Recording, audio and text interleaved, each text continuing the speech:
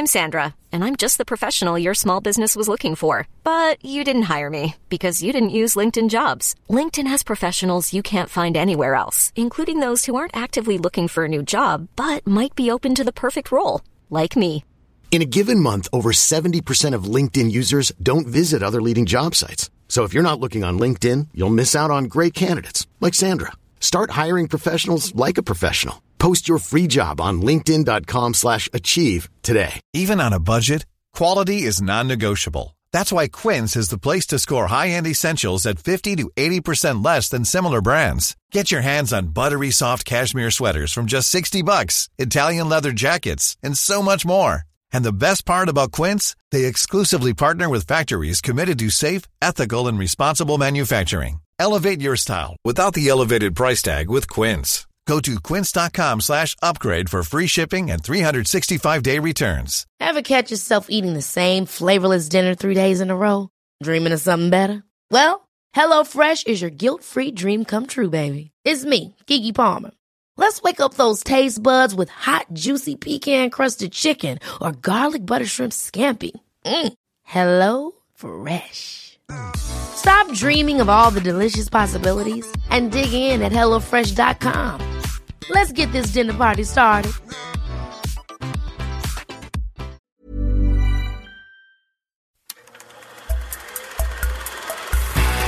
Podcast like it. Just podcast like it. Podcast like it's 1999. Podcast like it. You want a podcast like it? Podcast like it's 1999. Podcast like it. Just podcast like it. Podcast like it's 1999. Podcast like it. You want a podcast like it? 1999. Hello and welcome to Podcast Like It's 1999, the podcast where we talk about the films of 1999 from a Caribbean communist paradise here in 2000. Is it a paradise? And 19. I'm one of your hosts, Kenny Nypar. Well, this is a political movie. At its core, it's a political movie. Yeah. It also dances around politics. As it should. Okay. It's the only good part about the movie. It's a bit of diplomacy. It is a very diplomatic movie. The movie's Buena Vista Social Club was a bit of a sensation in 1999. I guess the movie, that's the soundtrack or the CD that predated it in 97. Didn't it win Best Album? That's correct. Oh, really? It's Grammy, like best. Yeah, it kicked ass. Sure. I mean, the music's not critically. the problem. Our guest is Gideon Diego. Yeah. Diego, right? Yes. Gideon Diego, of so many television shows. I remember them because I'm so good at this. You were on The Newsroom. You were also on the show that was about terrorism. Quantico. I don't remember. What else were you on? I think for this one, I'm going to wear my MTV hat because this is a music doc. Music doc, and I am a former documentarian and music head. So I said to Kenny before we got on mic that what I'm most excited to talk about isn't really this movie, but the idea of music documentaries and sort of where it fits in the pantheon of all of that. Because it does feel like this movie was a big deal. I remember it being a big deal in 99. Didn't see it in 99, but I remember it was a big deal. I remember obviously the music, which predates it by a couple years, 97 if I'm not mistaken, or something like that. This album. The album, yes. But the whole idea is that these guys were the guys in Cuba pre-Castro Revolution. Correct. So, yeah, it's...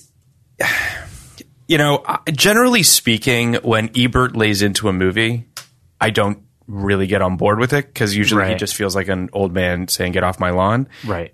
Kind of agreed with him on this one a little bit. He kind of went to town on it a little. Nice. how do you Gideon, are you not into this movie? So I have really mixed feelings about this movie. So like on the one hand, I adore everything that this movie intended to do. Best of intentions. The best of intentions. Yeah. There was like a version of this movie that could have been A+ amazing. And what we got instead was this Wim Wenders digressive, floating, formless, shapeless, shitty documentary. So I would go so far as to say that there are two different kind of music films. There's music documentaries and then there's concert films. Yeah. And this is not a music documentary. This is just a concert film. This has but also kind of deconstructed in a weird way, so it doesn't really feel like that either. Yeah. I mean, yeah. So absolutely. Concert films to me aren't generally music documentaries, right? Right. They're concert films. They're trying to do something else. Now, Stop Making Sense, for instance. Sure. What's weird is like, yeah, we did our top 5 music documentaries. Like, there are things that kind of play in both these spaces, but I don't want to talk too much. We might as well just do our top 5 because we're going to talk about all of them. So Yeah, sure. Sure. You want to do yours first? yeah. Okay. There's positive things to say about this movie. For sure. absolutely. For sure. But if Again- we're going to talk about, and there's positive things to say about, Any movie? well, it's like, We've had a couple Amy that- Nicholson had that great thing on the Quentin Tarantino podcast, which is like Right. every movie's worth talking about. Yeah. Right. This movie's certainly worth talking about. We're not going to 100%. skip over it. But if we're going into like what makes music documentary and what makes great music documentary, I'm going to give you my 5 real fast. Number 5 is a personal favorite, Last Play at Shea, which is the Billy Joel documentary, sure. but also about the Mets and Shea Stadium that works for me. Had a hell of a night last night, I heard. Billy, Mets. oh yeah, I know they gave shit us the bed. 7 runs in the 9th inning. Classic Mets. That's about right. to lose the game 11 to 10 on a 3-run home run. Weeks left in the season, Yes. and now it all goes to shit. Yeah, that sounds about right. Yes. Sorry. That Didn't mean to pour salt in the no, wound. it's okay. I just when it breaks through to you that I know that it's really made a cultural impact. Then goes the montage of Heck. Okay. Great documentary. That's on mine. The Kurt Cobain. yeah. Yeah, with Don't- the animation. Yes. Yeah, it's super dope. Don't Look Back. Okay. The Last Waltz, Classic. That's on my 5. and one of my favorite movies, Some Kind of Monster. Interesting. Interesting. Also on my 5. There you go. I have By the not way- seen a ton of music documentaries, to be honest. Guys, guess who's in Some Kind of Monster? You're in Some Kind of Monster? Oh, yeah. Oh, Repeatedly. that's why I like it right, so Bobby. much. Wait, I'm sorry. That's the Metallica There's documentary? one thing that I kissed your ass, but it's another thing that you put the movie you're in on your own top 5. Correct. And that's the only reason why. It's number 1 for that reason and that reason alone. Has nothing to do with watching James Hetfield cope with alcoholism and life or a band go through Right. psychotherapy. No, it's entirely. Yeah. Was that documentary, when did that come out? God, shit. Early 2007, 2006, maybe? Yeah, all right. Mid 2000s. So it's Time post, has dilated because I have grown old. but it's post sort of file sharing and all their sort of like Oh, dealing it's with way that kind of beyond stuff. that, like, law no, I know stuff, it is, yeah. but it's just it is interesting that's part of their kind of That's where history. I become kind of like a Greek chorus in that movie is I like pop up and I talk about like them suing kids and like Sure. what their shit was for a while. That was my beat, was actually covering the band as it was starting to devolve. Yeah, really? Like, yeah, I pop into that movie looking like the twinkiest of all twinks. And like maybe one of my testicles has actually descended. Oh, man. I'm so ridiculously young. But what's interesting about that, though, and I remember when that was all going down, and Lars was, they were literally suing kids. Yeah. and I kind of understood where he was coming from. Is the thing, like on a purely sort of like almost logistical level, they were stealing. Like it is theft. He was right. I'm just making sure like, we're all on the same page here. Okay. I mean, look, it was not. I remember because I remember that was kind of one of the first stories I ever covered before I started doing like terrorism-y stuff, like because Napster was, It was like 2000. and it was, right? it was like everything in dorms, and it was, this new approach towards how kids use music, and the invention of the iPod kind of changed all of these games. There was a failure by the music industry to adapt a working business model, to adapt to streaming or 100%. licensing. They thought so they slow to that. could indict their way to profit. And there was something inherently wrong about that. And Lars Ulrich was the cheerleader for that. They were a notoriously litigious band. Like, I remember we would always do stories where it was like, Metallica sues local nail polish company for use of the word, Metallica, or like, Ride the Lightning, amusement park ride has been shut down by Metallica. Like they and I think the Rolling Stones were like the most litigious bands of That's all time. interesting. So he was like an easy villain, and it was also like it felt antiquated and old, and it also felt like it was, nobody there really understood technology, and it was a bloated business, and it wasn't run by, forward thinking individuals. I think TV is a little different. I think movies are a little different. You see it with streaming services now. Yeah. They've dealt with it in a different way, but like it was at a time when the music business died. Yeah, it's sort of hard to kind of, for our listeners that are younger and maybe don't remember sort of this seismic shift in the music industry, because they were so slow on the uptake. I was slow to jump on the kind of file sharing bandwagon, if I'm being honest. I was one of those people that kept buying music pretty deep at a certain point. I was like, this is crazy. But it's just sort of really hard to kind of articulate how they thought they could sue their way. Like, it was so old school dinosaurs at the top of these food chains that just didn't seem to get it. The reason they thought they could do it was because they were right. They were right. Like, excuse me. It's hard for me to kind of not be a little sympathetic to people who are putting out a piece of intellectual property, have it taken without any compensation, and then say like the bad guys are the ones who are protecting their artists and their intellectual property and their profits. That doesn't make a lot of sense to me. I get that they were slow. I wasn't vilifying them. Just I know. I get that they were slow, and I get that like that they should have foreseen what happened. But I also think like, is this really a terrible approach to say I didn't expect? And again, I stole, downloaded. Yeah. I was on Napster I was on AOL downloading shit in the 90s, right? LimeWire, baby. So, shout out to LimeWire. R.I.P. LimeWire. Just get viruses after viruses after viruses. But I was downloading like 3-minute songs, and it took 45 minutes. Yeah. So I'm as guilty as anybody, but I didn't think they didn't expect like what amounts to mass criminality by the entire world. Like that actually does surprise me to some extent, how it was almost like underage drinking, where everyone's doing it. No one really cared. I remember them going after, and it was just to make a lawsuit that would make a statement. Like, I remember doing stories about kids in University of Iowa got hit with one of these lawsuits.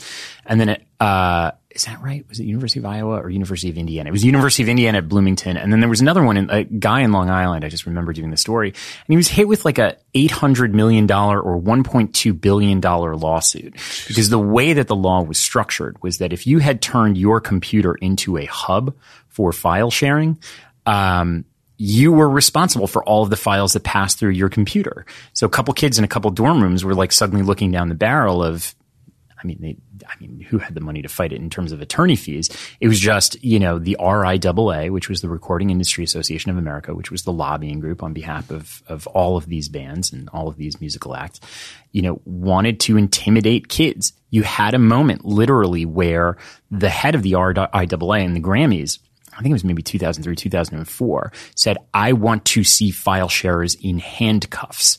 Actual fucking quote. And I remember watching that, and I was like, this business is not going to hold if the people who are making the things say we want to see our consumers locked up, or our potential consumers or fans of this stuff locked up. So that is, again, why I'm like, something is not working. Something is dysfunctional there. But wait, before we like get too down into the weeds on like Metallica and file sharing, I think this is a good time to kind of like stick a plant a flag and basically say, this is why Some Kind of Monster is a great music documentary, and why Buena Vista Social Club is a concert documentary and not a great music documentary, is because I think Some Kind of Monster, you get into all of these things, right? You get into the systemic serial conflict that is existing in the music business and where Metallica is at that time through the character of Lars Ulrich, right? Like, he's selling Basquiat's because he feels like he has to in order to cover the spread because he's not selling as many albums anymore. A ridiculous thing and an unsympathetic. Hard to feel sorry for that guy. It's hard to feel sorry for that guy, but also at the same time, you're sort of like, oh, wow, this is the largesse. This is the excess. This is the rock star lifestyle. This is one of the things that has polluted these people to the point where, James Hetfield is out like drinking himself to death and hunting bears.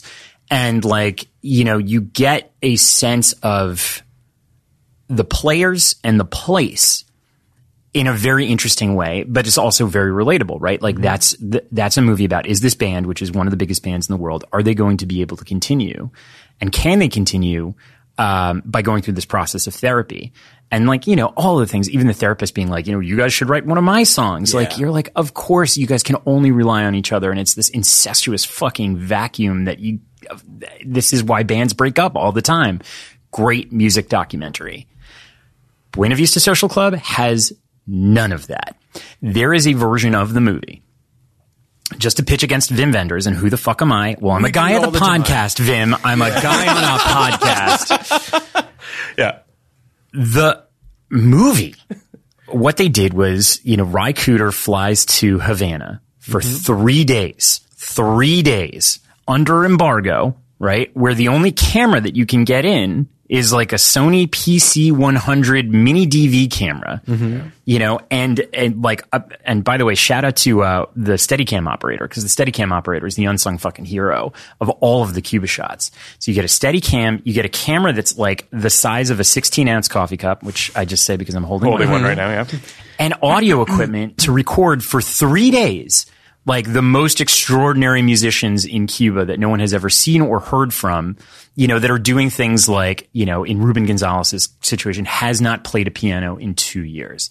And it's, can you make an album in 3 days? Yeah. None of that tension gets expressed. Yeah, you're also that tension, and also the tension of making the documentary on a certain level too. Like, we should have had a sense of what it was like to make these pieces of art that they were making. Instead, all that tension is stripped away, and instead, it's just a very kind-hearted movie where we learn about the backstories of these musicians, and their stories are beautiful. Yeah. I'm not taking anything away from that, but their stories are fine. Well, their stories are fine. Yeah, like, stories become interstitial to the performances, yes, which is what makes it a concert film. Yes. There's no narrative. So I think that's the big difference between a concert film and a music documentary is the narrative. I think that's 100% right. And I think I'm really just piggybacking on your point, but that is in the beginning how it feels different to me. And now, but you know, then Last Waltz, for instance, right? And you guys haven't done your fives, but Last Waltz is also on my 5. It's kind of both, right? I've never seen it. Oh, I know. I haven't seen a lot of. I preface this by saying I haven't seen a lot of music documentaries. You'll love The Last Waltz. I'm sure I will. Confession time. Should I just go? Should I just leave my own podcast? Yeah, maybe. I mean, it might be one. That to me that's the perfect blend. Is that one right there? I know what it's about, but you get a story, which is, this is the end of the line for a bunch of guys, and, you know, looking back and reconciling what life is going to be next in between sort of this, you know, this concert footage. But it's amazing. It's amazing. But it does, as I said, I have not seen it, but it's clear to me that from what you guys are saying that it succeeds at what this film is attempting to do. I think that's correct. Okay. You know what it reminds? Because there's context, and I think that what's great about that is the whole thing is set up of like, you're watching a bunch of people say goodbye to each other. Yeah, you know. So you kind of understand on a very basic level like what the narrative is. Like, these guys are going to go their separate ways at the end of this. Right. They've made a conscious decision to kind of go out on as close to the top as they're going to get, and you know. There's no context that is given in the same way to, you know, look, Ry Cooder came down here and, you know, we had an emergency 3-day recording session to catch these guys because that's about the length of time that, you know, and that's about the footprint that we could have made, you know, the filmmakers, I'm saying it as a collective way in Cuba at the time. All that context is stripped away, and, you know, very much in Wim Wenders' directing style, which is very, you know, catch the ambient sense of a place. You know, that movie reminds me so much of Heaven Over Berlin, or what is it? City of Angels, Wings of Desire. Yeah. Right. City of Angels is the American remake. Yeah, I mean, I'll do mine just for what it's worth. Again, have not seen a lot of them. I'm just putting that out there. I don't know if this really counts. I mean, maybe it doesn't, but like I thought oh my God. Why can't I think the Burns documentary on jazz, the series? Sure, absolutely. I thought about putting that. Yeah, that's great. I mean, that was. I mean, it's kind of different, but whatever. I liked Cameron Crowe's Pearl Jam documentary that came out a couple years ago. Like PG-20. PG-20. So what is PG-20? It's just 20 years of Pearl Jam, and it's just sort of it's an interesting. I mean, he knows the guy, so it has that sort of very familial quality, which is nice. You don't, generally speaking, see that kind of relationship. I guess Citizen Dick in Singles. Citizen Dick, they were.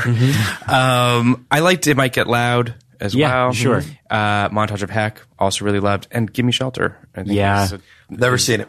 Really? Yeah, no, That's surprising. that I'm upset about having never seen it. So in a weird way, I'll go ahead and I'll say that Gimme Shelter to me is a concert movie and not a music documentary, right? Because it's all about Altamont and kind of it's really. I mean, that's what it's known for is for this incident, obviously, that happened where the Hells Angels killed a couple people at this Altamont. Killed one person. But, and the documentary, for all intents and purposes, is about more than that. Right. But it's kind of known for that. So, what are yours? Okay, so my top 5 are... I had a tough time putting it in a particular order, although I think Last Waltz, for a bunch of reasons, is just a deeply personal movie to me because there was just a time in my life when whenever I felt bad, I would watch that movie. I'd watch with college friends late at night, drunk or high, like 3 o'clock, 4 o'clock, come home, put it on background. There was a period in like our college experience where that was always on. Yeah, I feel like, especially for guys, it's a very like guys processing change movie. Yeah. So like, you're watching Robbie Robertson and Rick Danko, and to a lesser extent, like Levon Helm. And like, there's such, when you know where this band goes after, when you know the like hole that, Rick Danko falls down, the suicide within the group, when you like the acrimony that comes between Levon Helm and Robbie Robertson, like there's such a sense of kind of, loss and letting go in such an elegant way that I think like you learn something from that movie. But yeah, so love The Last Waltz, period, full stop. I just put it at number 1 because I have an affection for it. In no other particular order, Let's Get Lost, which is Bruce Weber, his documentary about Chet Baker, the trumpetist and singer. Funny Valentine. My Funny Valentine, Let's Get Lost, but Not For Me, the entire soundtrack of The Talented Mr. Ripley. Yep. He was at the end of it. So Bruce Weber is sort of famously a fashion photographer. Took a lot of iconic fashion spreads in the 80s and early 90s. And sat down with a camera at the end of Chet Baker's life when Chet was deeply addicted to heroin, had broken his jaw after getting jumped at a club one time. So it fucked up I believe it's called embouchure is what it is when you blow a trumpet. So his ability to blow a trumpet was sort of lost. And you see this guy who is coping with drugs, an inferiority complex, because I think he always knew, compared to Miles Davis and John Coltrane, and, early artists like Art Tatum, like he was number 1, white, number 2, inferior, in so many ways, and yet more popular and more successful. And just the way that he was marketed in the 1950s and 1960s as jazz because he was the white act. And then processing that and the way that he processed that. And, it deeply affected him because he played with so many great black musicians. And then just the heroin and just the loss. And it's a really interesting portrait of, it's like a dark mirror to some of these guys in Buena Vista Social Club. Because you're catching him sort of at the end. Let's see. Number 3, Some Kind of Monster, I think is great because I'm in it. Really, just because I make all of these cameos. It's has nothing to do with this exceptional look at largesse in rock and roll. And it was kind of a split decision between that and the decline of Western civilization. Yeah, I was reading about that online. I have not seen it, but everyone was raving about that as well. So Penelope Spheris, famous Wayne's comedy. World. Yeah, Wayne's World. Famous director. So she did especially the second installment of that, which is a lot more. The metal, right? The metal one. Yeah. The first is punk. The first is punk and is great because it's like this great like LA in the 80s, like Black Flag and X and, all of that scene. The second one is more of interesting to me in a weird way because it's like it's just you're just watching the kind of corruption of the music business, which I think you get in similar amounts in Some Kind of Monster. And yeah, just lovely, just great doc. Sanofsky and Berlinger, I think, are some of the best documentarians, or were. Did you like Kurt and Courtney? I liked Kurt and Courtney, but that's Bloomfield. That's Nick. Is that it? Bloomfield? Broomfield? I don't know. Broomfield? I think it's Broomfield. He's an interesting guy. He's an interesting guy. He is, yeah. He really is. He's like, it's almost hard to take anything he does at face value. Yeah. But that movie is as much about him, and they always are. getting El Duce and having this point of view that like he's there to solve the mystery. And, Berlinger and Sanofsky, who, I mean, they've made two of my other favorite documentaries of all time. One, which is Brothers Keeper, which is one of the best true crime documentaries ever done.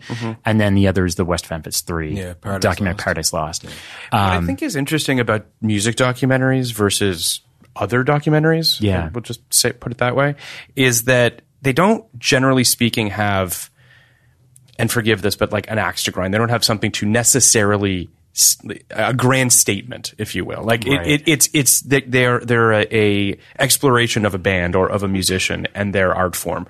And I think that there's something really pure about that on a certain level, and something really nice about sort of just diving into this group of people and how they make what they make. Yeah. I don't mean to be overly simplistic about it, but it's something that I think I like about music documentaries, and it's why Kurt and Courtney sort of stands out, and things like that, where it's like they try to sort of inject their own sort of ideas or what really happened, or there's a sense of mystery. I'll push back on that. Okay.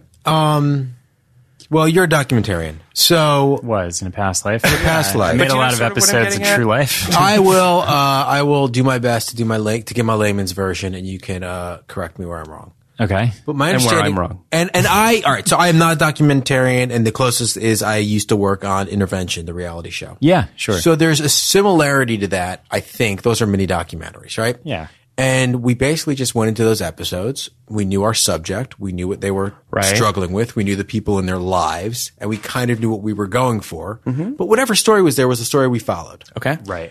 And if the story was one that spoke to addiction or abuse or whatever it is, that's where we went. So Some Kind of Monster, for instance, is about all these things. They didn't know going into that was going to be about. You see, I love it. The reason I love it is because I was in bands in high school and college, and it's the first and kind of only music documentary that actually gets to the core of how a band is like a marriage. Right. Right. And how so many bands break up for the same reasons marriages break up. But then you put money into it and fame, and you have this necessary thing where the lead singer is usually more popular. In Metallica, there's this very weird dynamic with Lars. Yeah. Where he's taken up so much of the air, like the kind of air that a drummer never does. I think it puts James Hetfield in an interesting spot. Right. So whatever. Each band is its own unique animal, but they didn't know they were going to go for psychopathy. Yeah. Right? That happened over the course of this. It's a very unusual road it took. That's interesting. They didn't even know if they were going to stick together. I think that's what the documentarians thought they were going after, right? They had just had a kind of bad album. Yeah. Or kind of like a lower point. Yeah. And this Some Kind of like that album is not particularly good either. The album that came off of this documentary, but yeah, I think they thought they were catching a band in decline, and they went and did some really interesting things to keep themselves together. Whatever. Only point I'm making is a good documentarian tells the story that's presented to them and tells it in a way that makes an argument like any other film, about their worldview. And I think to some extent what you're saying, Gideon, about When If It's a Social Club is it missed the story. It did. Well, I had this. The narrative. I also just want to be clear that I wasn't taking anything away from music documentaries. I was actually saying that that's one of the things I love about music documentaries is, to your point, that it is about sort of seeing what transpires. But I guess what I'm saying is that a lot of documentarians or people that set out to make a documentary about a grander issue of some sort are going in with some sort of preconceived notion. And maybe that can change and it's a fluid organism sort of thing. But I think with a band an artist, it's a little different. That's all I'm saying. No, and I think you're first of all, I think you're totally onto something, and I'll give you an anecdote. So, I was in my 20s. I was in my very early 20s when this movie came out. I was in my very early 20s when I started making documentaries and, teen stuff. And like, What are some of the episodes of True Life you made? True Life, I Live in Iraq. True Life, I have embarrassing parents. True Life, I live in the West Bank. True Life, I have embarrassing parents. Yeah, like I mean, most of the True Lives that I ended I got rejected for that one. I don't know. There was a lot of like we did, True Life, I'm on the election trail. True Life, I'm running for Congress. Like all of these ones that were much more like political and pro-social. Sure. I did a couple drug ones. True Life, I'm on OxyContin. Look, the point of this is that at that time period in the late 90s, like right now, it's almost a really interesting thing. Like there's I meet all of these young people who say, I want to be a documentarian. And in the late 90s, that was a crazy thing to say. Sure.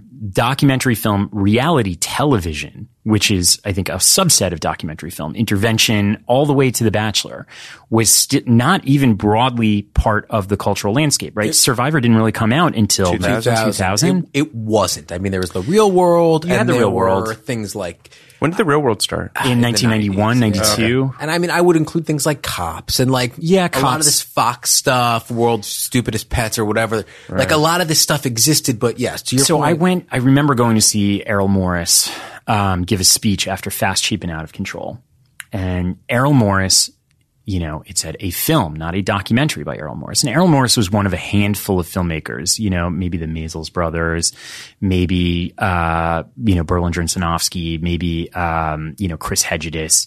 But there was maybe 5 or 10, and, obviously Michael Moore, people who would say we were documentarians, and they knew they were never going to be able to distribute their movie. They were never able to put asses in seats if they framed it as anything but a film by Roger and Me is a film by Michael Moore.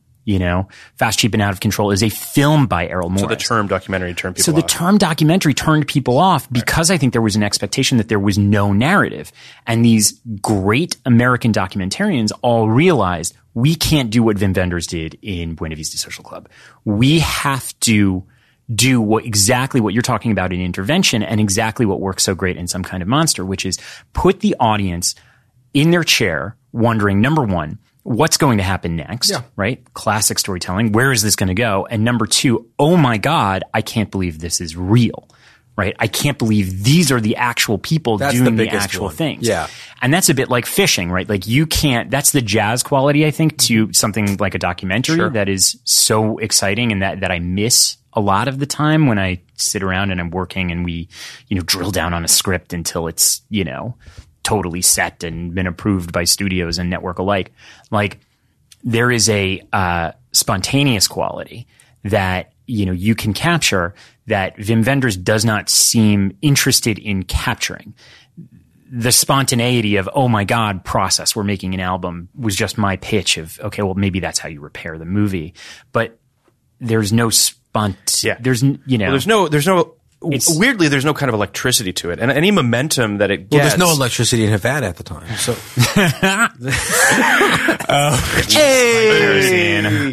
But actually, Ebert says it in his review, which is that every time you get to the concert, it's punctuated, and any sort of propulsion that you get out of the concert footage is lost by the interviews. Yeah, it creates this very antithetical quality. While you were talking, I was also thinking about how. Right around this time, you have Blair Witch. And you have the found footage movie, which kind of turns all this on its head as well. This idea that people are longing for this idea of I guess, truth or realism or something to that effect, but not really because they want it to be heightened from their reality television as well. It's all very kind of weirdly kind of all in this stew at this time, it feels like. Yeah. I think it comes, look, I mean, I think it was technological in a weird way because you had the beginning of mini DV digital filmmaking, right? Mm-hmm. Like Dogma 95 comes out, and so already you have, world filmmakers saying, okay, we're just going to lean to these new devices, which are nimble and cheap. Mm-hmm. And, basically from that time period until the advent of the Red camera, somewhere around 2006, 2007, every piece of reality television, every documentary gets shot on 1 chip or 3 chip mini DV, which are cheap and destructible and look great, and with the right sound equipment, as you can see in this movie, get great audio. Yeah. And it changes everything. It changes the look of everything. Suddenly you're doing Blair Witch. Suddenly you're doing like reality television. Suddenly, you know, there's that moment in Boogie Nights, right, where they talk about the shift from film to video. Yeah. And I think there was an equivalent shift from video to digital video. Yeah. And, you know, and people don't talk about that distinction a lot. Like people talk, I mean, one of the things in this film, I don't think this film looks particularly great. Like I think it's fine. I didn't really love the bleached out quality that was intentional in the concert footage, but it just didn't work for me. But it's interesting that, you know, when you look at video cassette or, you know, shooting video it looked like real shit. I mean, that stuff was not even close to being able to put that in a movie theater. And then you have this, and a lot of people talk about, you know, Michael Mann with Public Enemies or Collateral, or where he really pushes video to its brink at the time. And at the time, I remember thinking, oh, this looks like crap. Now, I actually think those movies are really beautiful. Like, there's something about the reevaluation of digital video that I think is really interesting. Well, so it was about frame rate. Yeah. Like, just to be perfectly honest, is, you know, when you shoot video, it shoots at 30 frames per second. When you shoot film, it shoots at 24 frames per second. And there's just a look to film that you're used to, looks different from video, right? What digital video you could do, and what we did in the early days before you had cameras that could shoot at 24, was you would put a black, you would have, you know, your editor run a black still like every 10 things, and it would slow it down, and it would look like you were doing 24 frames per second. And suddenly, with this cheap camera, you got something that looked like cinema, that felt cinematic. And that was the big hack. It was like a filter on Instagram that like everybody was suddenly running, and suddenly it elevated the medium as a whole. Really interesting. I mean, I think that, to talk about Wim Wenders for a second, because I do think he's an interesting filmmaker. I mean, I think Wings of Desire is a beautiful movie. I think he's got a very kind of lyrical, dreamlike qualities to his films that I think are very pretty. Yeah. But ultimately, he really only has two movies that anybody really talks about, which is Wings of Desire and Paris, Texas. Those are really the only two. Because I kind of went through his filmography, and it's interesting because he really... Yeah, it's a bunch of shit I don't know. Yeah, he just... Except for those two. Yeah, those are the two. Right. Well, because those are back to back. He does Paris, Texas, and then he does 84 and 87, right? Yeah. Well, those are the two. Yeah, and essentially he does Paris, Texas. He kind of gets on the map with that movie. It does very well at Cannes, if I'm not mistaken. And then Wings of Desire comes out, which again, really beautiful film. But he's just never really able to capitalize it after that. Yeah. It's interesting. In the Entertainment Weekly review, they start by saying, in the decades since Wings of Desire, director Wim Wenders has been floating on angel wings of irrelevance. And so it's refreshing. It's refreshing to see him make a movie like Buena Vista Social Club. They gave it a B-, but it's true. Like, Wim just never really gets there. Yeah. And they gave it a B-. Yeah.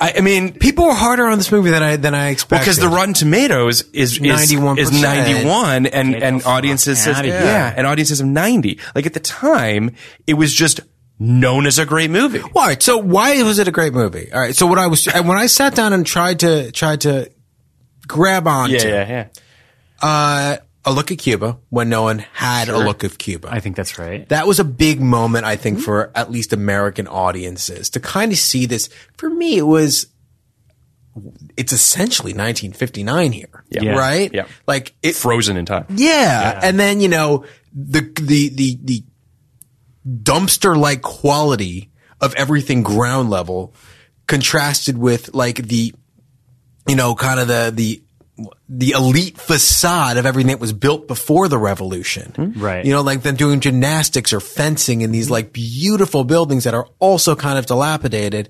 That does have a bit of a, can you believe it quality? Right. Right. So I think there's something to that, which has nothing to do with the music, more to do with Cuba.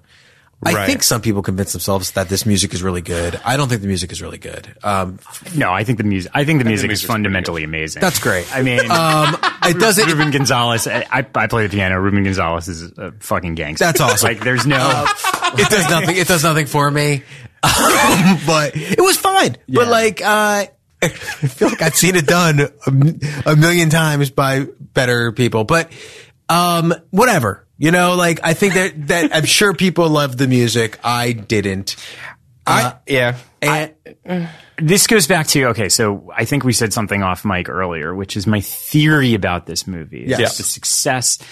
I think that there's a portion of the movie that is beloved because I think you had insight into Cuba, which I think if you are Cuban American, or Cuban in particular, is, something to be incredibly fascinated by, proud of. People weren't really making movies about Cuba or from there. And then afterwards, suddenly there's this explosion, right? Like there's Before Night Falls and all this other stuff. And for Cuban, it's at a time where like you're going to normalize stuff, right? But I think this is all about boomers. I think 90% of the affection for this movie and the affection for the soundtrack is a bunch of like fascist leaning, but are not aware of it yet. Boomers who are like longing for a pre-Castro Cuba and like looking nostalgically back towards the past, which is where they're going to drag the entirety of the world over the next 25 years. And like they're getting promised it in this movie. Yeah. It's like, my bullshit life, being a fucking trial lawyer in Wichita, Kansas, but really in my heart, in my soul, like, it would have been so much better if I was just on a beach in Havana. If I can go to the smoking cigars. Yeah, smoking cigars and drinking consommé with Compay Segundo. I mean, I totally agree with that. It does feel wistful. Yeah. Which I don't feel that. Well, okay. I don't. I think the movie feels like it's looking back at a time. All these interstitial bits are even their stories are kind of wistful. Right, when was the Cuban Revolution? 1950s. 56, all right. 57. I don't think boomers remember it. Right? Like I think boomers remember Godfather 2. Right. But I'm not even kidding. I think that plays to me that's sure pre-Castro Cuba, Godfather 2. Sure, but I think it's like their version of like if you were Gen Xers in the way that you kind of fetishized the 70s, even though you didn't really live through it in the 1990s. So I think it was just like a moment in time that for them felt rich and romantic and sexy, even though they had no context to it. This is sad. So all right, so there's this I just think idea they're like consumers. I think if there's one thing that you can define the boomers by, it's people who curate lifestyle and are consumers. And I think this was a curated lifestyle consumer experience, and no different than buying a world music CD in the front of a Starbucks, and being like, Java, Sumatra blend. Yes, this is like, this shows that I have sophistication. I'm worldly. I have sophistication and taste. I can pay more money for it, and it's going to somehow excuse the fact that, I don't know, we're deleveraging the banks and slowly getting into an American expansionist policy worldwide. But, I hate the boomers too. Stephen King has my favorite quote about them. They said, our generation could have saved the world. Instead, we created the home shopping network, which is exactly who they are. So that feels right. I'm with you. Right. And Ry Cooder's like a boomer fantasy, right? Like you're literally on a motorcycle, like wearing a loud orange shirt with your son wordlessly riding sidecar next to you. It's very, Ebert says it in his review. It loves Ry so much. Yeah. These guys on the stage are constantly looking at him like a teacher that they want sort of approval. There's the movie's constantly kind of checking in with him to be like, how are we doing? It's a strange dynamic. And I don't want to take anything over Waif because I think he's a genuinely good guy. I think he's one of these people that went, around the world in love of music and capturing great musicians in their element and preserving it. I think he's got more in common with, I think he's the actual documentarian here, right? Like he's just like, those WPA guys like getting, Appalachian music down in the 1930s or 40s. Yeah. I think it's Wim Wenders' positioning of him or Wim Wenders' look at him that is the mistake. I think that's the myth. What do you call that? Hegemony? Hegemony? I don't even know what the word is. Whatever it is. Hagiography. The hagiography. Sure. Yeah. All right. I want to go back to the point about the boomers and Havana.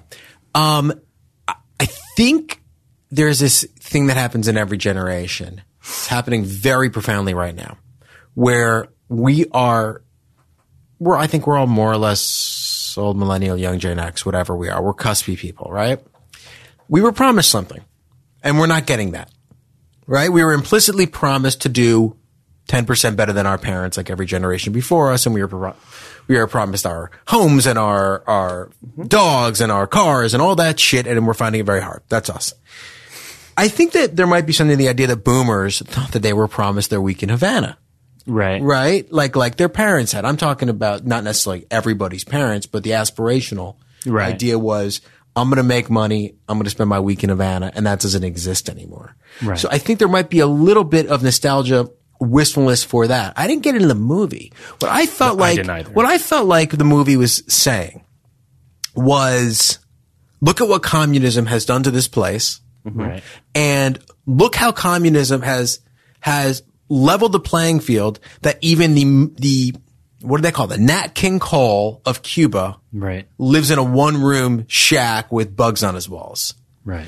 That's what it felt like to me. And I don't really want to make a comment on that comment, but I think that's that reassurance that those boomers also wanted, that deleveraging the banks and, creating a home shopping network, we're doing the right thing here. But I'm going to drop the blame firmly on Wim Wenders' feet, right? Because here you have a guy who's a West German guy who grew up in a country that itself was divided by communism. Mm-hmm. The wall had fallen, and he had seen very, very well, in the reunification of his own country, what communism, that preserved an amber quality, that you see in Cuba, was very much what it was like in East Germany at the time. My mom's from Germany.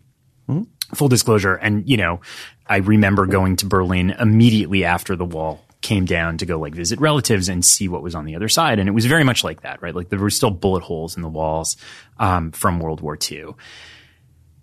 There could have been more of a point of view to say one of the reasons, again, this goes back to the context, right? Like, why is Last Waltz great? Well, you have context that these guys really lost their audience, lost their global audience. They should have been as big as Nat King Cole. They should have had, they talk about, Ruben Gonzalez playing in Mexico and, all over the Caribbean. And then once the embargo went up, once, whatever you call it, the sugarcane curtain was up, these guys were denied the ability to make a livelihood. And that is about as far as the film goes in terms of saying anything political. It's just a celebration. I think that's why I said I think it's an act of diplomacy, because it's really just like, hey, look what your neighbor has been doing for the last 40 or 50 years. But they were denied that. Then I want to extend this point to the end of the movie. Sure. Which I loved. And it reminded me of M. Night Shyamalan's The Village. Okay. Because you essentially have these. Of course. Well, it does. No, I'm not saying it doesn't. It's the same exact idea. Ry Cooder has been a ghost the entire time. Ry Cooder. Have you seen The Village? You mean that they've been. I understand the connection. So basically, it seems in the end of the day, and we can talk politics, but it seems like a very simplistic statement, which is capitalism is better.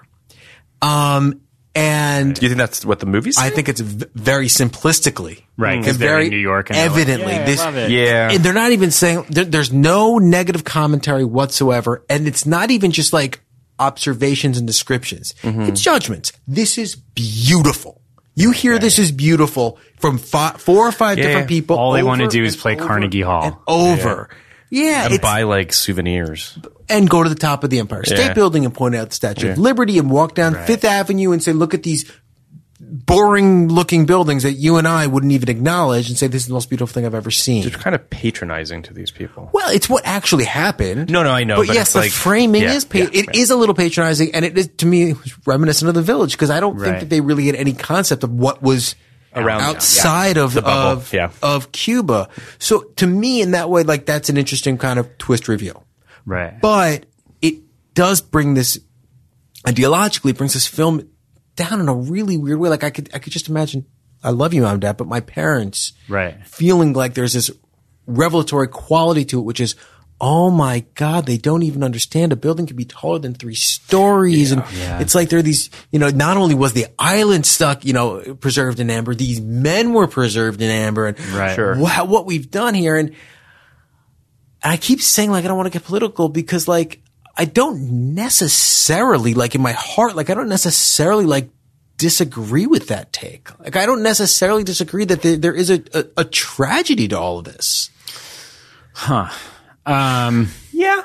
It's hard. It's a hard statement to make as someone who is socialist sympathize, someone who sympathizes with socialism. Mm-hmm. I'm not a socialist, but I understand to some extent, like a pretty strong extent, like the value of being a little more of a socialist society, but also saying what happened in Cuba went too far. Right. I mean, yeah. And then this becomes the real check your privilege moment, right? Which is, are you, or are all of us, right, essentially, projecting our own value system of success or failure, or our own value system in the way that the movie does, right? Because that's the movie's point of view. 100%. The movie's point of view is, if you're a musician, what you want is an audience, and what you want is to play. And instead, like you have in the form of Ibrahim Ferrer, and in the form of Compay Seguro and Omar Portuano, is that her name? I believe so, yeah. These people who just play and just sing, and just naturally music is integrated in their life in a normal way, and that's fine. I think the only thing that like felt to me like maybe that might not be the case, maybe the projection is somewhat valuable, is the moment when they go to Ruben Gonzalez and you find out that Ruben Gonzalez hasn't played a piano in 2 years. Mm-hmm. And that to me was a big hanging question, because that guy is so good and so amazing. And if you watch, I mean, this is just a technical thing, from when he's practicing alone in what turns out to be like a children's gymnastics and like ballet hall. And then you see him at Carnegie Hall when you have him down in front of a $250,000, Steinway Model C or whatever the fuck it is that he's playing. Like, even on a budget, quality is non-negotiable. That's why Quince is the place to score high-end essentials at 50 to 80% less than similar brands. Get your hands on buttery soft cashmere sweaters from just $60, Italian leather jackets, and so much more. And the best part about Quince, they exclusively partner with factories committed to safe, ethical, and responsible manufacturing. Elevate your style without the elevated price tag with Quince. Go to quince.com/upgrade for free shipping and 365-day returns. Hold up. What was that? Boring. No flavor. That was as bad as those leftovers you ate all week. Keke Palmer here. And it's time to say hello to something fresh and guilt-free. Hello Fresh. Jazz up dinner with pecan-crusted chicken or garlic butter shrimp scampi. Now that's music to my mouth. Hello Fresh. Let's get this dinner party started. Discover all the delicious possibilities at HelloFresh.com.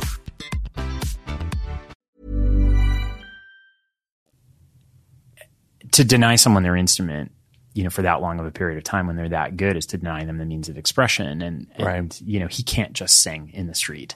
That's a guy who actually needs a thing. And so that's where I kind of wonder, well, that to me is at least an inherent personal tragedy, which I can kind of wrap my head around and totally get. All of this, I mean, first of all, is the reason why we do this podcast, because I love sort of unpacking all of this stuff. But I just wish that I felt a lot more of this as I was watching the movie. Yeah. Do you know what I mean? Like, of course. This is all just stuff that feels like either they didn't want to talk about it, and it felt like they didn't really want to talk about the politics of it. Yeah. Of sort of what was going on down there, which I feel does a disservice a little bit to really what this film could be. I think that's not necessarily a problem. Okay. There are ways to evoke the political situation without going full steam ahead towards it. But I don't disagree with that necessarily. It just feels like they didn't really touch it at all. Yeah. I'll say one thing in the film's defense. 99% of music documentaries, particularly ones from the 90s forward, use a lot of archival footage. It's true. There is no archival footage of these people. So they were, maybe there was, but I'm sure they couldn't get their hands on it, right? So they were hamstrung from the start in that way. Okay, so I'm going to then go, this is a good pivot to go to my last two great music docs, because they are largely archival docs. And I think, again, when we say what makes a great music documentary, the reason that archival helps is because it helps you establish a narrative. If you aren't in real time, like Some Kind of Monster, watching a band walk a tightrope, You know, if you aren't, in the case of The Last Waltz, giving a context to an iconic performance, like, then you need to do this. And those are a band called Death. Yep. Which was a movie that was made 5 years ago, about three brothers in Detroit. All black musicians at a time, 3 years, 4 years after the MC5 and the Stooges came out. But 1 year, 2 years before the Ramones ever got into a recording studio and established punk rock and essentially made punk rock.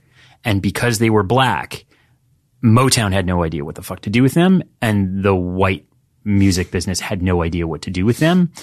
And so all of their records and their legacy kind of sat in an attic for years.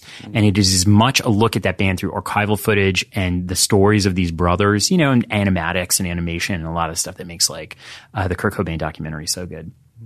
But again, it gets into race, appropriation, innovation, love and theft. That documentary is so good, and that band is so good. Like, I walked away from that, like, just jamming on their music that entire summer that thing came out. And then the last one that I would put is also an archival documentary footage, but it's such an amazing character study, really, of mental illness, which is The Devil and Daniel Johnston. Mm-hmm. Yeah. I've seen that documentary. And that is really powerful. That is incredibly powerful, because you realize it's sort of music is outsider art, music is folk art. And this idea of, this really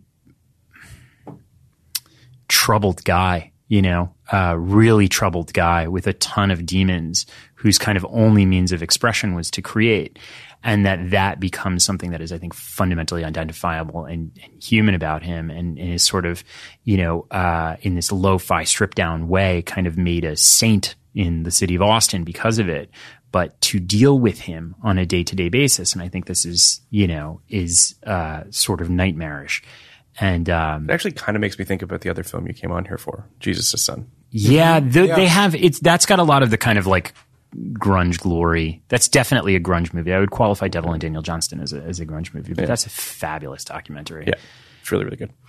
It's just, I guess it's one of those things where, as I was watching this, I just kept sort of envisioning a better movie. It feels like we all kind of were in our own way of just sort of, and it's like the pieces are there. You know what I mean? Like there's a great story to be told here. It's just kind of not told all that well. It's told sort of very glacially. Like it's just told in a very kind of referential kind of way that makes it feel, there's just very little kind of energy to it. I think this is a very judgy statement. I think it's about as bad as it possibly could be. It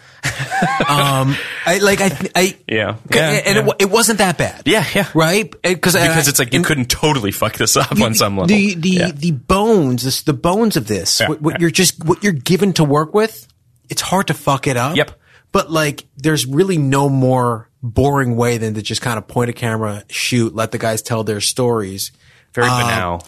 Yeah, I did like, this is a dumb little anecdote, but I did this documentary that's like 10-minute thing when I was 17 on this. I was in London. I did it on this rapper who was like this up and coming rapper, never became anything.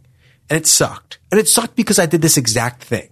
It was like I just pointed the camera at him and let me tell him what let him say whatever he was thinking about his life. Where did you come from? Who were your influences? Right. Any interesting stories, shot him in vaguely interesting locations, and had some stuff of him performing, cut interstitial, whatever the interstitial was. I mean, I don't really know what was A, what was B.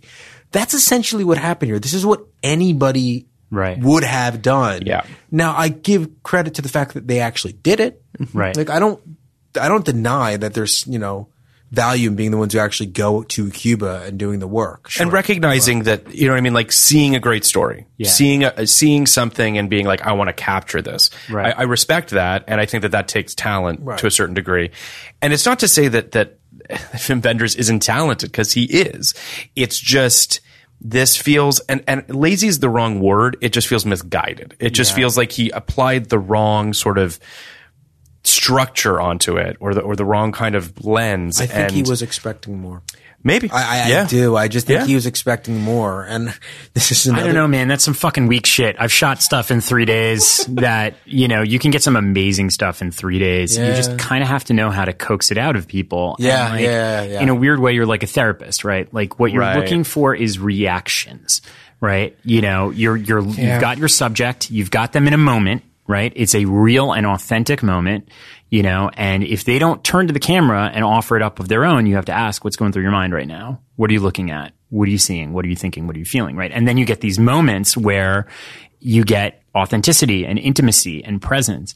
And there's really only one moment that I can think of that this movie has that's like that, which is where they record the song and then, Ry Cooder corrals them all into the listening room where the soundboard is, right? And it's all these guys packed into this one tiny room listening to playback of what they've just recorded, right? It's the actual process. And you're looking at their faces being like, did we get that take? Was it right? Was it on? Nobody says a goddamn thing. But like the angle on shots that they capture to me is the most beautiful thing. And you can see the guys get really enthusiastic because it's the first time they have recorded in like 30 or 40 years. Like, yo, just peel him the fuck off and get him to talk. Like, that's what I want to hear from, Eliades Ochoa or Ruben Gonzalez or Ibrahim Ferrer. Tell me what's going through your mind that you just heard, like, what just happened there? What were you listening for?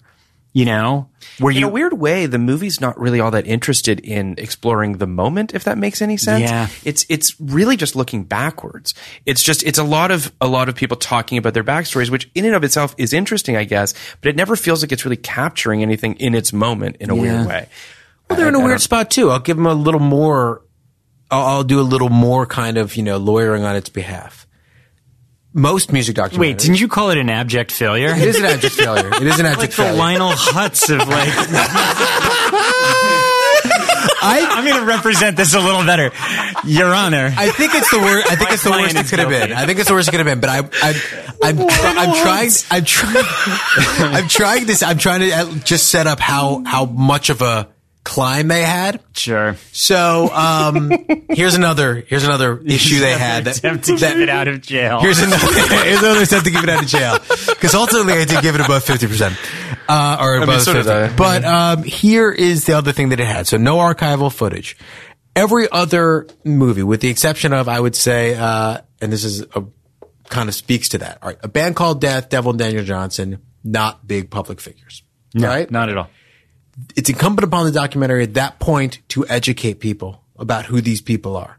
Yeah. Right? So same thing for like Searching for Sugar Man, which I feel like was, similar. Not one of my top 5, but similar-ish. Like great music documentary. This movie, Metallica. Right. Don't Look Back. Last Waltz. You don't have to educate anybody about anything. Right. Truth or Dare. You don't have to. Right. You know who those Homecoming. people. Yeah. You know who Beyonce Homecoming. is. Yes. Yeah. So you start with that. This movie had to educate. Yeah. Right? And had to educate without archival footage, which I think is a really big hill to climb. Now, I don't necessarily know how I would have done that. I would have done it differently. And I think your kind of first pitch to Vim would have helped a lot, which is essentially like these guys were the best and the music allegedly speaks for itself. But that I think is also a thing working against this movie. Yeah. For sure. It's very passive. It's like just the way that it starts too, where they're that sort of, it's kind of a movie in search of itself. Yeah. It doesn't, to your point, it doesn't kind of plant that flag early on of like who these guys are and why they're so important. That's the first hour of the movie.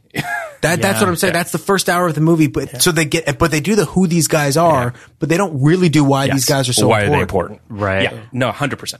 They just, they give you backstory on them, but you don't really know like why it's supposed to, why. And maybe it's not there, anything. but I didn't get a sense that they were important in Cuba. Yeah. Right? I didn't get the sense that when they went out on the streets, people recognized them. Now, maybe they're not.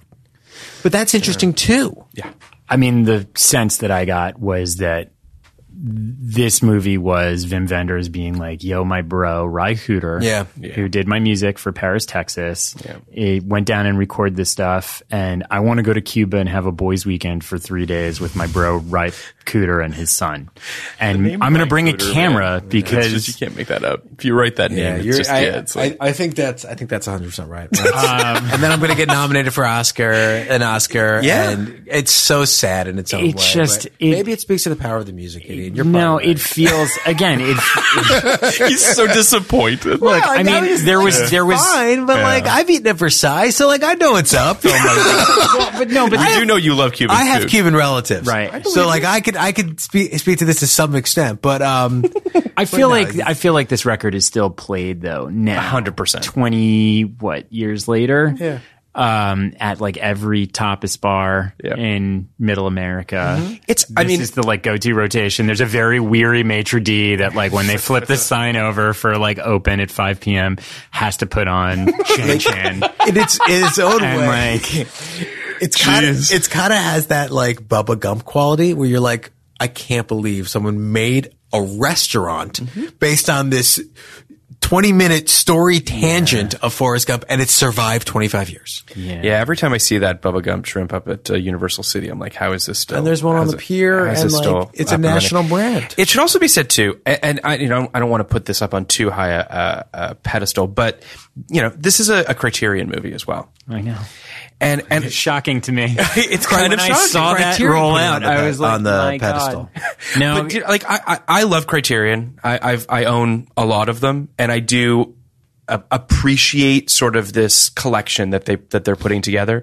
And it feels like they do have a bar sometimes. I mean, Armageddon's on there, so good movie. And The Rock. The Rock is there. It wasn't the DVD version, but because they lose the rights to some of their movies. But long story short, Armageddon's really a cartoon. Yeah. Okay. As is The Rock. The Rock kind of belongs there. Actually, we ride hard for auteur filmmakers, right? No matter what, and right is the pass Wings of Desire is a Criterion, and Paris, Texas is a Criterion. People love this music, and the people love this music, and it's just interesting to me because when I watched it on iTunes, the box art came up, and I was like, right, this is a Criterion. I mean, It feels like we're kicking the shit out of this movie, and in some way we are, but it's only because of the fact that we see the potential in it. I think that's right. And that's sort of the bummer of this movie a little bit is that, and it's truly what Ebert's whole review is about. Yeah. He really talks about, he talks about other sort of, amazing documentaries that he wishes, he says, consider the emotional payoff of the not dissimilar The Weavers, Wasn't That a Time? Consider Terry Zwigoff's magical documentary, Louie Bluey. Oh, yeah. It's the blues musician guy. You know what I mean? Like, why did this not do that? And his disappointment in that is more of a reflection than anything. Did you, and this is going to sound like really glib, but it's not. Did you read a good review of it? Yes. The Guardian loved it. They said, exuberant and unpretentious are not adjectives normally applied to the films of Wim Wenders, but they define his wonderful new movie, this documentary about popular Cuban music. This film is a collaboration between Wenders and his composer, rock musician Ry Cooder, who's scored, a couple of his films. There's a sharp contrast between the immaculately mixed soundtrack and the apparently casual look of the images, virtually all shot in Steadicam and with different crews at work in Cuba, Holland, and the States, but the different visual textures are part of the film's meaning. The crude, stabbing quality of the Cuban footage captures the harsh, decaying atmosphere of the subtropical Havana. The Amsterdam footage, however, is elegantly shot in desaturated color by Robbie Mueller, while the Carnegie Hall is garishly lit to match the unreal Manhattan that entrances the Cuban performers. I don't know. All this leads me to believe is that the British don't understand or have the capacity for exuberance. I mean, either way, there were lots of positive reviews. There were some that were middling. There were, obviously the Ebert one, I think, is the one that sort of expresses what I feel about the film. Entertainment Weekly gave it a B-. Like, it's just, I was trying to sort of capture the spectrum of it. 90% on Rotten Tomatoes, there is no shortage of positive reviews of this film. Right. But yeah, it's, I don't know, There's a line where Ry Cooder explains to his son where he's like, where they're flying into Los Angeles, and he's like, this is, I forget what he says. He's like something to the effect of, I felt like I was training for this my entire life, and that this is one of those things where maybe once in your life you'll get a moment like this, you know, where you can bring together these people and record with them and capture it in a place and time. Because again, I think Ry Cooder is the actual hero of this movie. I think the recording of the album is A+ 100% great work.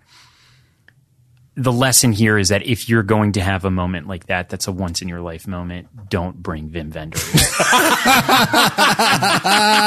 Literally anybody else. I mean, it's interesting because, you know, this movie made $23 million for a documentary, which that's crazy. It's crazy.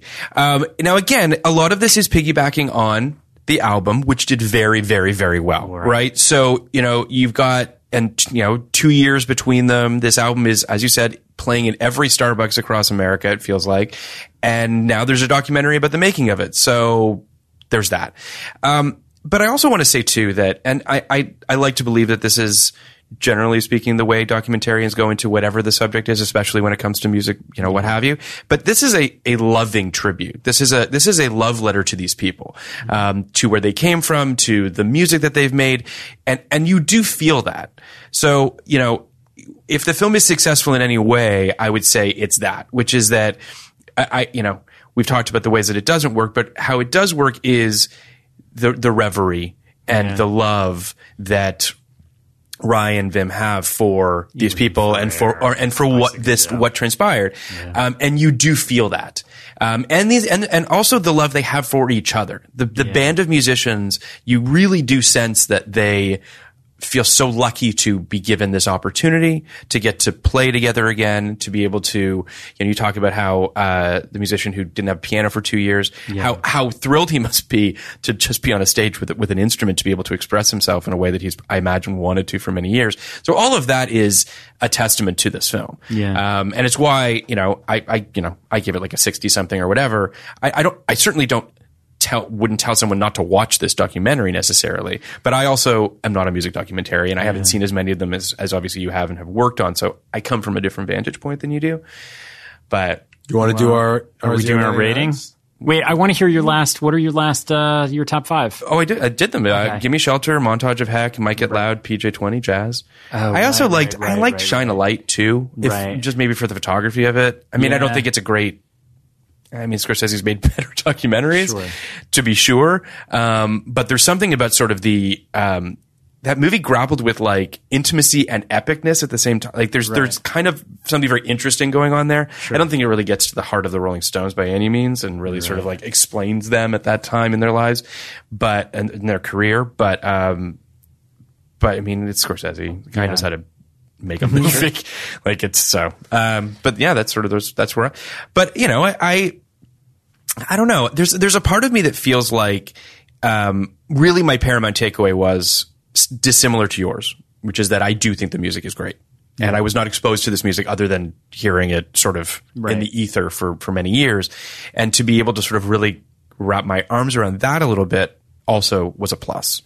But you know, I think the music is great. Yeah. I think it's spectacular. I think, you know, I'm grateful for in the same way that, you know, I'm grateful for like a lot of those early WPA recordings of roots musicians. You know, I'm grateful for Ry Cooder for putting people like, you know, Ali Farka Touré on wax. I like the album. I genuinely like the album. It like genuinely exposed me to, a genre of music. Yeah, genre of music that I really wasn't exposed to. A+ for the album. And like A+ for Ry Cooder for launching the initiative to put these guys on tape. You know, and A+ I think for like it was funny because I was looking up a lot of the musicians like Ibrahim Ferrer and Campai Segundo, and they like all died within a couple years of this movie. Me too. You know, so A+ for giving a bunch of like really one last shot, one last dance on the dance floor. I also F- to Wim Wenders. No, actually, no, not F-, D-. Because I think we do 0 to 99. So we'll do. I'll do. What's failing is 65 in America? No, 50. Anything below 50. We go on the Canadian system. So oh wow, I'm kidding. We've always just done. We've always just done the 50 is recommend or not recommend. That's generally the line we give. But before we 1 point over what is abject failure. That's for me. All right. Before we rate it, I do want to say one other thing, which is. So the sequence in the cigar factory is filmed without a permit. And that kind of taps into something that I wish the film explored, which is sort of the guerrilla filmmaking of making this film. Now, I know there's a metatextuality to that perhaps Wim Wenders doesn't embrace. He certainly hasn't in his filmography, so why would he now? But the excitement and the sort of palpable kind of gun to your head, gotta make this in a really short period of time, you don't feel that. And I really wish you felt that. Listen, having used that exact camera, sure, the Sony like PC-100 or PC-101, which is whatever he was using, which was the mini DV at that time, having shot stuff in places where you have, government minders looking over your shoulder, Saddam's Iraq, the West Bank, Afghanistan, Pakistan, places like that. Sure. It's actually not that tough with cameras like that. Okay. And you push the line. Your job is to push the edge of the box and their job is to push back. Right. And if you're smart about when and how you want to shoot that stuff, shoot everything that you can with the band for 3 days. And then on your last day, fucking go all out and see what you can get away with until they put you on a plane. Let them drag you off the fucking stage. Have dummy footage ready to go. Yeah. Talk to some reporters. Talk to other people who do it more professionally. But, don't just, go in there with a F minus. What is for Wim Wenders? What's your favorite documentary? My favorite documentary of all time? Yeah, of all time. Oh, shit. That's a good one. Hold on a second. Okay. Can I just? Yeah. Do you want a list? Do you want to see? No, I don't want a list. Right. I just want to. I can mull that over. I mean, I think that if I had to pick one, it might actually be a 99. You're talking about Night and Fog is on there, and that's not my favorite, but that movie is fucking deeply. I love American Movie is your favorite. I love time. American Movie. But for what it's worth, it's a great documentary. I mean, I love Great Gardens. I don't really. Well, it's tough because what was the Joshua Oppenheimer movie that he made about Indonesia a couple years ago? The killing. Yes. Yeah. I can't remember what it was called. Oh my God. This is how I know I've gotten old. I used to be able to remember this. Oh, I know. It's awful. I mean, what is my favorite documentary? I mean, Brothers Keeper might be it because it's so weird and it's crime. Yeah. And it's it's about a mercy killing and it's about these two brothers and it's got a Grey Gardens quality where you can't tell if it is incest or love or they're just from a different time. It is such a weird story. And it's got the narrative of, I mean, there's so many great ones. Thin Blue Line, Harlech County, USA. Errol Morris is one of those filmmakers who doesn't really, who I think is the best kind of documentarian, which is he's not trying to sway you in one way or another. He's here are the facts. Yeah. You come up with, I mean, they can be crazy facts, but then you need to come to your own conclusion. The McNamara doc that he did, and then the Donald Rumsfeld doc that he did. Shadow of Fog? Fog of War. Yeah. Well, wait, you said the McNamara.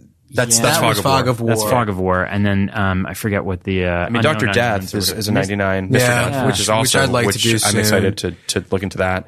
I mean, it's The Act of Killing. The Act of Killing. The Act of Killing. Okay, so I might put this out there that The Act of Killing might be, in a weird way, my favorite documentary. And I will say this in an unqualified way. I threw up after I saw that movie. Wow. Holy shit. I walked outside. We saw it at whatever it is. What's the it's not the New Art. It's the one on Santa Monica Boulevard, just west of 405. Is that the New Art? New Art.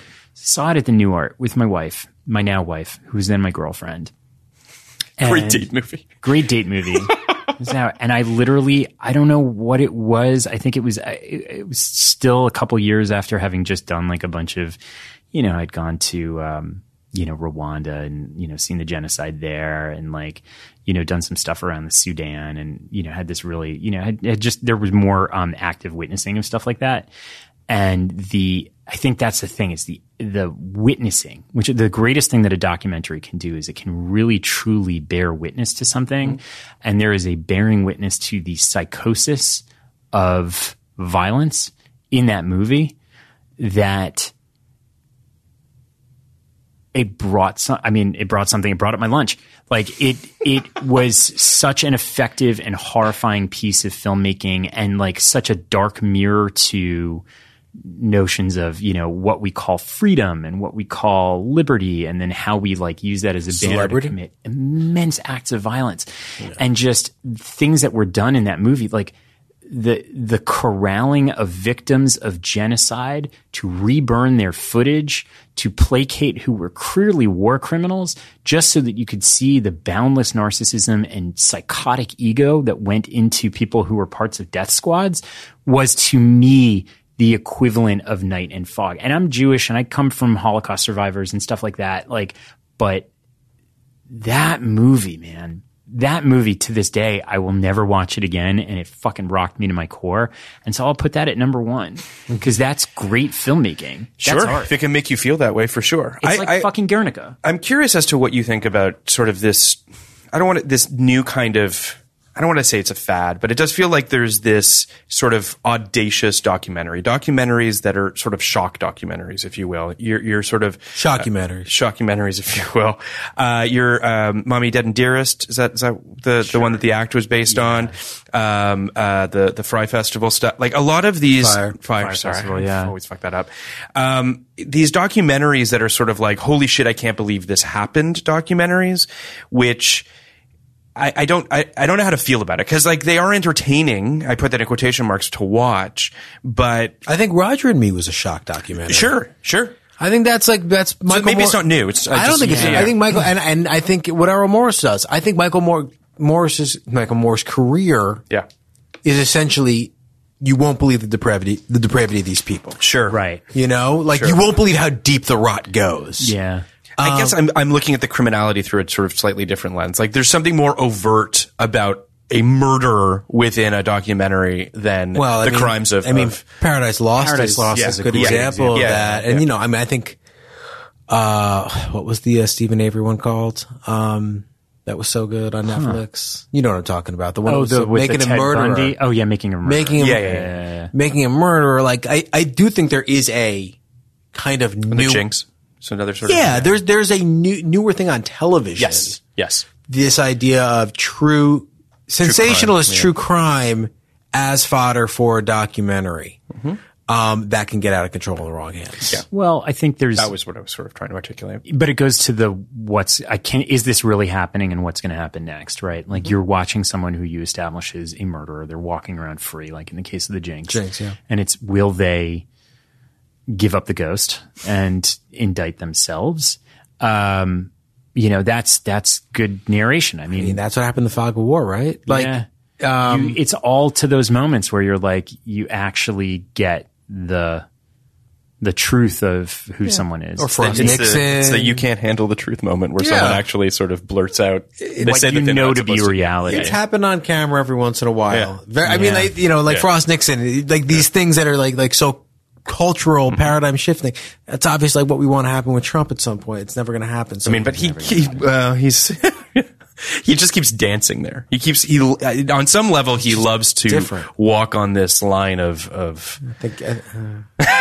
But either way, I think that there's something very. I don't know. We don't have a ton of documentaries in '99. We got a handful. Right. We got American Movie. We got American Movie. We got this. You got Mr. Death. No, Mr. Death. 4 days in September. Yeah. Right. Or 1 day in September, excuse me. So we have Gabrius.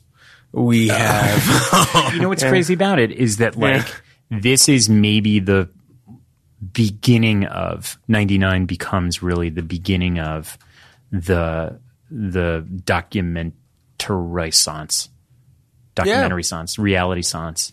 We had American Pimp in 99 too. I've never seen American Pimp. Really? I've heard of it. I've heard it's very good. That's going to be Is that the Hughes brothers? That's the going to the Players Ball? Yep. That's an interesting It's a really interesting documentary. That'll be it's a Hughes brothers movie.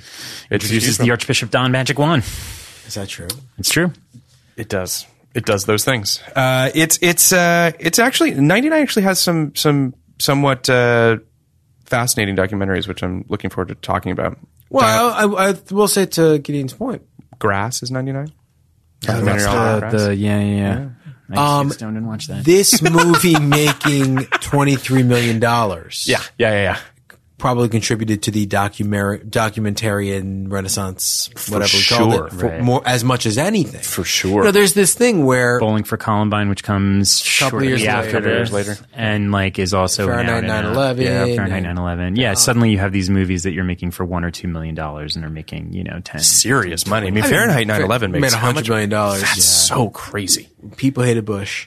But that goes the Trump documentary will make even more. This is why reality television is so pervasive, and this is why documentary films is so pervasive. Is for a low cost, you can make something that has a tremendous return. And why there was a period probably about 6 or 8 months ago where people went from watching the Firefest doc to the new, Adnan Syed doc to the Elizabeth Holmes doc, where everyone was like, what's the new doc? What's the new doc? Yep. So there is this, it's big on Netflix. It's big on Hulu. It's big on HBO. The Wu-Tang doc, people were watching nothing but documentaries or documentary television for like a lot of early 2019. When it does feel like that's a real search for the quote unquote the truth. That's like we are right now. Obviously, we have a president who just lies every day, right? And we are just desperately in search of something to hold on to. Like, please tell me that this is real, right?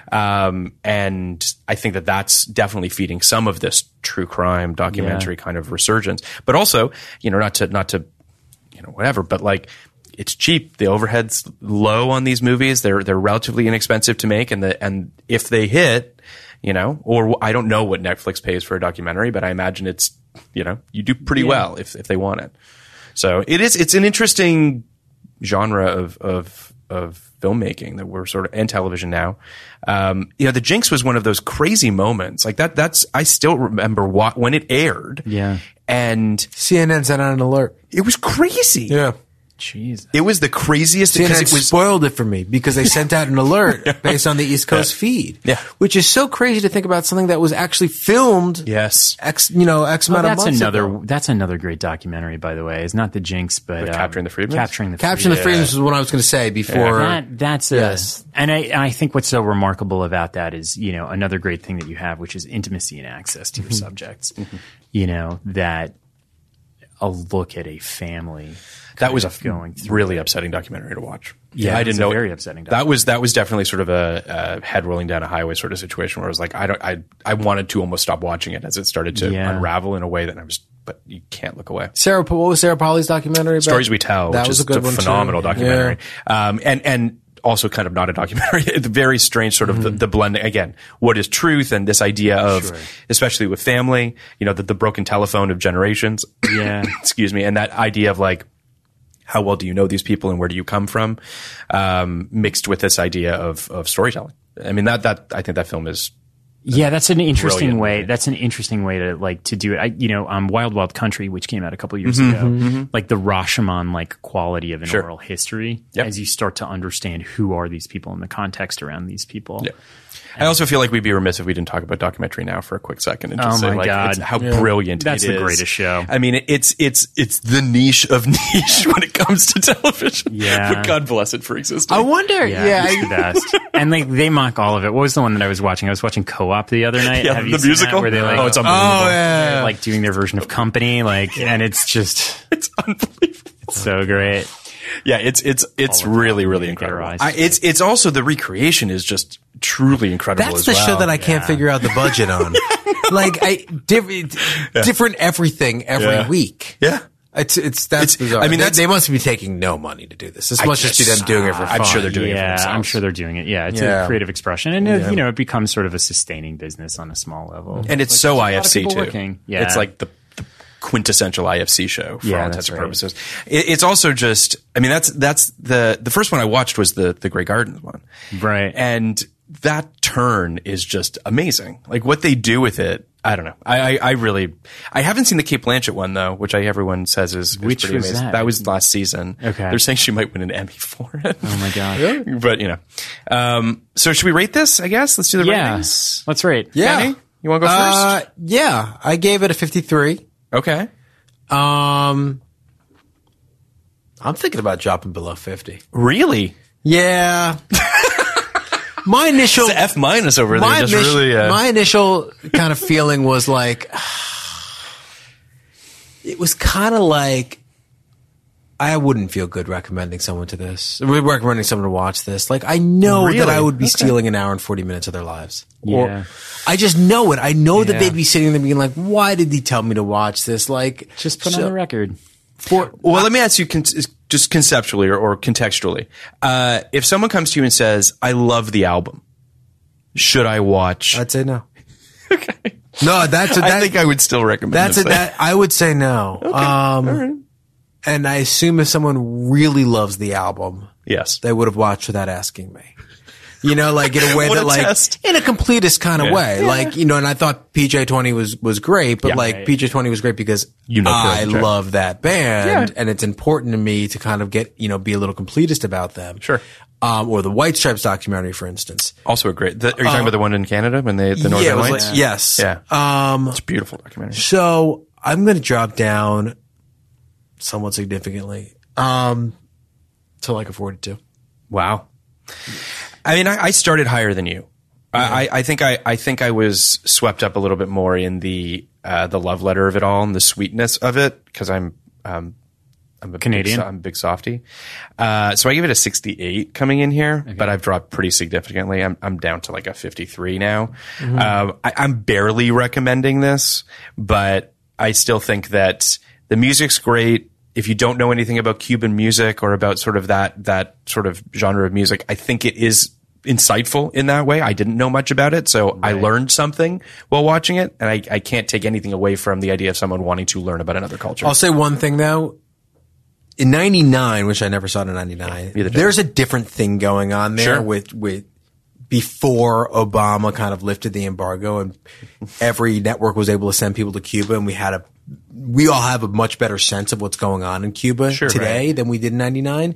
So there is more of a peek behind the curtain thing back then that we don't get today. Sure. And it's not like they really did it better or in any way. They just were the kind of the first ones there. Yeah. So I'm sure that meant something in 99 that means nothing to me today. Sure. I was going to give it 66, which is a point ahead of failing. It's a D- in the American grading system. But did you see it in 99? I did see it in 99. Do you remember liking it back then, or I remember? I think I remember. I don't know. I think I maybe saw it when it came out on VHS, and then I don't think I ever really finished it because I was like, "The album's great, but I think I've gotten everything that I need to get out of this. This is a boring movie." And then learning that your grading system is 50 or above, I would drop it to 51. But then I decided I want to give it 52 out of respect. out of respect to the incredible musicians involved, like Ibrahim Ferrer and Compay Segundo and Omar. It's my respect for those musicians that keeps me below 50. Apparently, I think that this is in no way, shape, or form a referendum on them. This is a real referendum on a lost opportunity by a filmmaker, and so I hear you on that. I mean, it's I think what we can all agree on. First of all, we're all kind of within striking distance of each other, that this was disappointing and that we all wish that there was a better film made about these tremendously talented I've wanted people. to do this film for a very long time. I bring it up all the time. Yeah, you do. Just because I'd never seen it and I like music docs, and I also thought that like it was probably good. Yeah. Well, because everyone raved about it in 99. Most documentaries that peek their head up above, you know, kind of the cloud of kind of the wasteland of American documentaries. I only say that in there are hundreds of thousands of documentaries that no one ever ever knew existed. Most of them are good. Almost all of them are good. Yes. This is one of the worst I've seen that actually has made an impression on the American public. Yeah. So. This is the equivalent of like some crazy super fan being like, "Oh, dude, you love that album? Here's like the crazy like jam session special edition. You've got to listen." And the real fans listen to that record, and it's like, "No, man, I'm fine with the studio record. I'm not." I do think that you made a really good point earlier, though, which is that the love of the album, mixed with access, quite honestly, you kind of couldn't fuck this up. Like it just kind of felt like the bare amount of effort seemed to be put into this. I don't think it's fucked up, by the way. yeah. A fuck up is like 35 and below. Yeah, yeah. I just think this is like, it's a whiff. It's just like, to me, it's just, there, for instance, we're not doing, you could have a lit cigar perched in an ashtray and just play the entire record as the cigar. It's like the beginning of The Wall. slowly burns down. Yeah. Against a poster of Che Guevara in the background. And it might be as... Well, that's like watching the fire on the Yule-log, which I'll do just on. My disappointment is partially for this particular movie, but also because like so few documentaries in any given year that get theatrical releases. Mm-hmm. We're only going to do what? 10 We'll tops? probably do 10. Yeah, my guess is somewhere in there. Or less, and you want them all to be good? Well, I mean, looking at there were some I didn't even know were in 99 when I looked them up, so I think it's safe to say... What are we going to do real fast? I'll throw some out. We're going to do American movie, American We Pimp. got Buena Vista Social Club, One Day in September. We've got Mr. Death, American Pimp, Beyond the Mat, which you're very excited about. Oh, wow. That's a good one. Yeah. Well, it's not my favorite wrestling Foley. documentary, but it's... There's My Voyage to Italy. Is that the There's... Scorsese one? I believe so. Okay. Grass, which we mentioned. What else do we have here? Those are the big ones. But that's there's a handful. There's Dial H for Hitchcock, which was a documentary about Hitchcock. Maybe we could talk about Hitchcock. That could be interesting. I would do that. We have the documentary that came out recently, the Jim Carrey Man on the Moon thing. That we'll talk about. So we'll talk about that. So we should probably do that as sort of a two-parter. The movie. Oh, we already did Overnight. Oh, we did Overnight? Yep. So, yeah, I mean, I think we're probably hovering around 10 is my guess. Yeah. Give or take. But, yeah, I mean, there's My Best Fiend as well, but the conversation. Wait, that came out in 99? Yeah, that documentary is crazy. That's a great movie. Oh, my God. Werner Herzog and Klaus Kinski. Klaus Kinski and their contentious Father of relationship. Natasha Kinski. Yes. Star of Paris, Texas. It all comes full circle.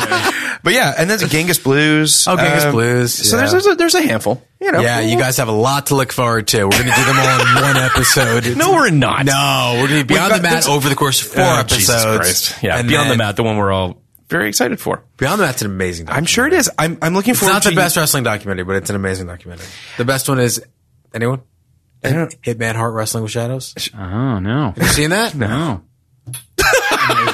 Hands down. Well, I'm sure we'll talk about it. Beyond belief. I'll talk to you about it off mic. I'm not going to bore everyone. Next week, we're doing Midsummer Night's Dream. Oh, cool. Yeah. With Joanna Robinson of Vanity Fair. How you like that? I like that. She also has 2 podcasts, Little Gold Men and Still Watching. They're currently doing Secession, which is a great show, and if you're not watching it, you should be. So she's going to come on. We're going to talk about Shakespeare and the ridiculously stacked cast that is Midsummer Night's Dream. It's crazy. And I liked it. I don't know if you did. I did. You did? Yes, quite a bit. Great. Awesome. Looking forward to talking about it. I was pleasantly surprised. I saw it in the theater in 99. I might even like it more than you. No, I really liked it. Oh, I don't know. I mean, it's on my top 5. Is it on your top 5? I guess it could We have did been. our top 5 Yeah, I guess it so- will be. I kind of left it off on purpose, but I mean, Okay. I like it more than a movie I put on there for sure. So, Okay. yeah. So next week, Midsummer Night's Dream with Joanna Robinson. Please tune in. You're on Twitter, right? What's your Twitter handle? Gideon Yago. Oh, there you go. We are at Podcast Like 1999 on Instagram and on Twitter. Please rate, review, subscribe, and thank you for listening. Podcast like it. Just podcast like it. Podcast like it's 1999. Podcast like it. You want a podcast like it? 1999.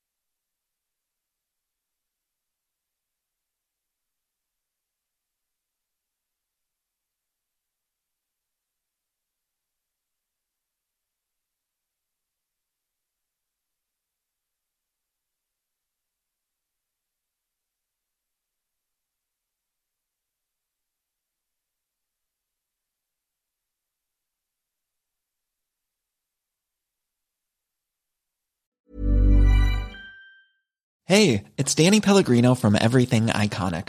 Ready to upgrade your style game without blowing your budget? Check out Quince. They've got all the good stuff, shirts and polos, activewear, and fine leather goods, all at 50 to 80% less than other high-end brands. And the best part? They're all about safe, ethical, and responsible manufacturing. Get that luxury vibe without the luxury price tag. Hit up quince.com/upgrade for free shipping and 365-day returns on your next order. That's quince.com/upgrade. Ever catch yourself eating the same flavorless dinner 3 days in a row? Dreaming of something better? Well, HelloFresh is your guilt-free dream come true, baby. It's me, Keke Palmer. Let's wake up those taste buds with hot, juicy pecan-crusted chicken or garlic butter shrimp scampi. Hello Fresh. Stop dreaming of all the delicious possibilities and dig in at HelloFresh.com. Let's get this dinner party started. Even when we're on a budget, we still deserve nice things. Quince is a place to scoop up stunning high-end goods for 50 to 80% less than similar brands. They have buttery soft cashmere sweaters starting at $50, luxurious Italian leather bags, and so much more. Plus, Quince only works with factories that use safe, ethical, and responsible manufacturing. Get the high-end goods you'll love without the high price tag with Quince. Go to quince.com/style for free shipping and 365-day returns.